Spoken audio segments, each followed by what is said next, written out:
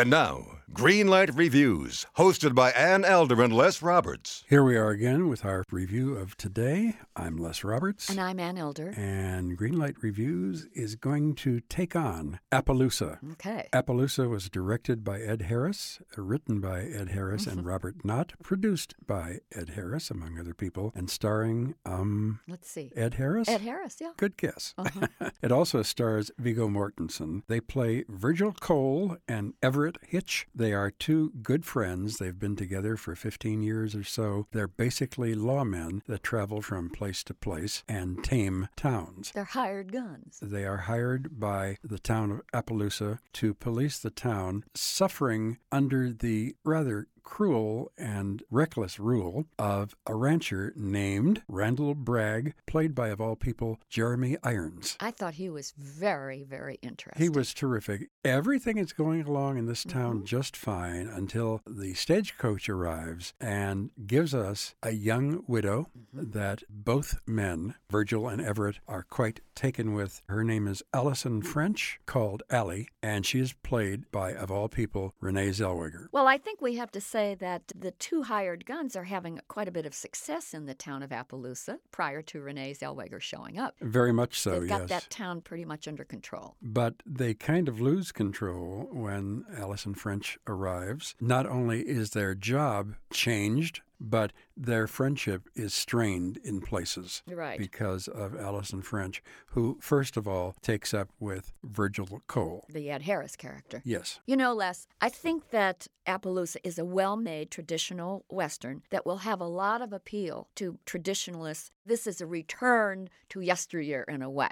And I think that that is very good and very healthy for the genre of the Western movie. The problem for me was everything was just a little bit too familiar in Appaloosa. It seemed to me that they were really going over some tired roads in this film. You have the traditional bad guy, the good guys trying to fight it out, and then you have the woman coming in between them. You have townsfolk who are scared, then turn cowardly. There's just so many of those old chestnuts going on in this movie. Well, there was certainly a piece of High Noon. There was certainly a piece of Warlock. There was certainly a piece of Gunfight at the OK Corral. It was very familiar. However, it was very, very well done, very, very well acted, especially by Harris, Mortensen, and Jeremy Irons. And I was accepting it as a traditional, not terribly inventive Western until they threw in the character of Allison French, played by Renee Zellweger. Okay. And that was a big problem for me, and I know it was for you because we have discussed this. Well, I think that when Zellweger comes into the film, she's supposed to perk things up. Now, I think that because Renee played it kind of like a sturdy, dusty schoolmarm with a big bun on the back of her head,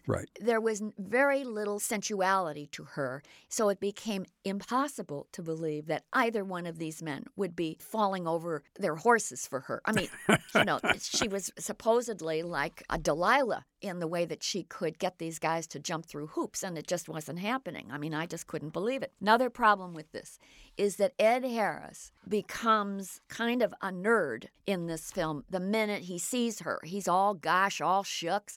This becomes annoying after a while. It really does. If you look at the first 20 minutes of the picture when Harris and Mortensen are cleaning up the town, and you think this is a very, very awesome, very powerful guy. Right. And he's the leader of the two. Mortensen is kind of the sidekick. Right. You are really impressed with him, and then suddenly you kind of stopped being impressed with him. Well, again, there's an awful lot of touchy-feely talk between the two men when they're discussing Allie.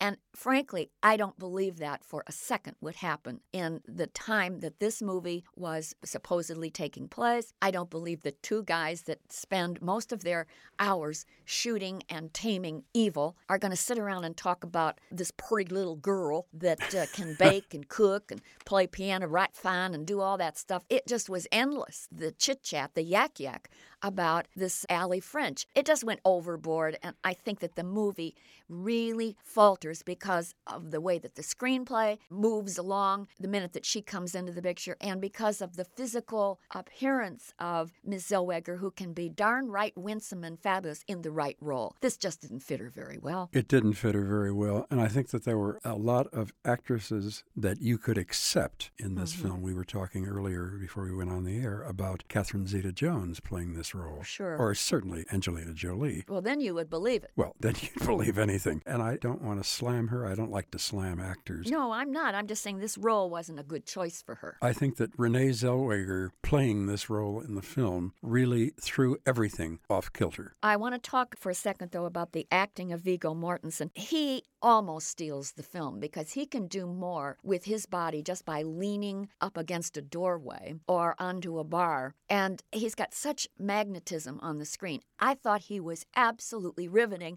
And I love Ed Harris, who's got those craggy good looks and those big blue eyes. I mean, he's very effective as this character, Virgil Cole. And he was dressed all in black all during the film, which was another plus for him. Right.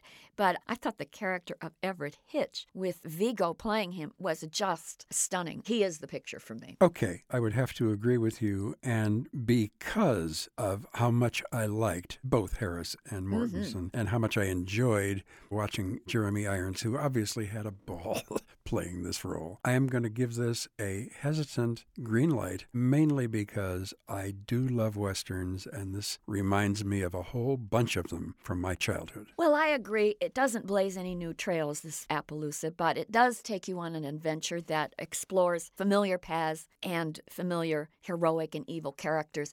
For me, though, Les, I'm going to give this a yellow light, and it's a comfortable one. It's kind of like that glowing yellow light that you see in the window in every Western film. You got it right on the head. It's a pleasant little gas lamp, but it's not brilliant and it's not dazzling. So a green light from me and a yellow light in the window from Ann Elder for Appaloosa. Until next time, I am Les Roberts. And I'm Ann Elder. And we're looking forward to seeing you having a great time at the movies. Hello, and welcome to Novel Conversations, a podcast about the world's greatest stories. I'm your host, Frank Lavallo, and for each episode of Novel Conversations, I talk to two readers about one book. And together, we summarize the story for you. We introduce you to the characters, we tell you what happens to them, and we read from the book along the way. So if you love hearing a good story, you're in the right place. Our 9th season is coming this fall. Tune in to hear from some of the all-time great authors, Charles Dickens, Jules Verne, F. Scott Fitzgerald, and more. Subscribe to Novel Conversations wherever you listen to podcasts.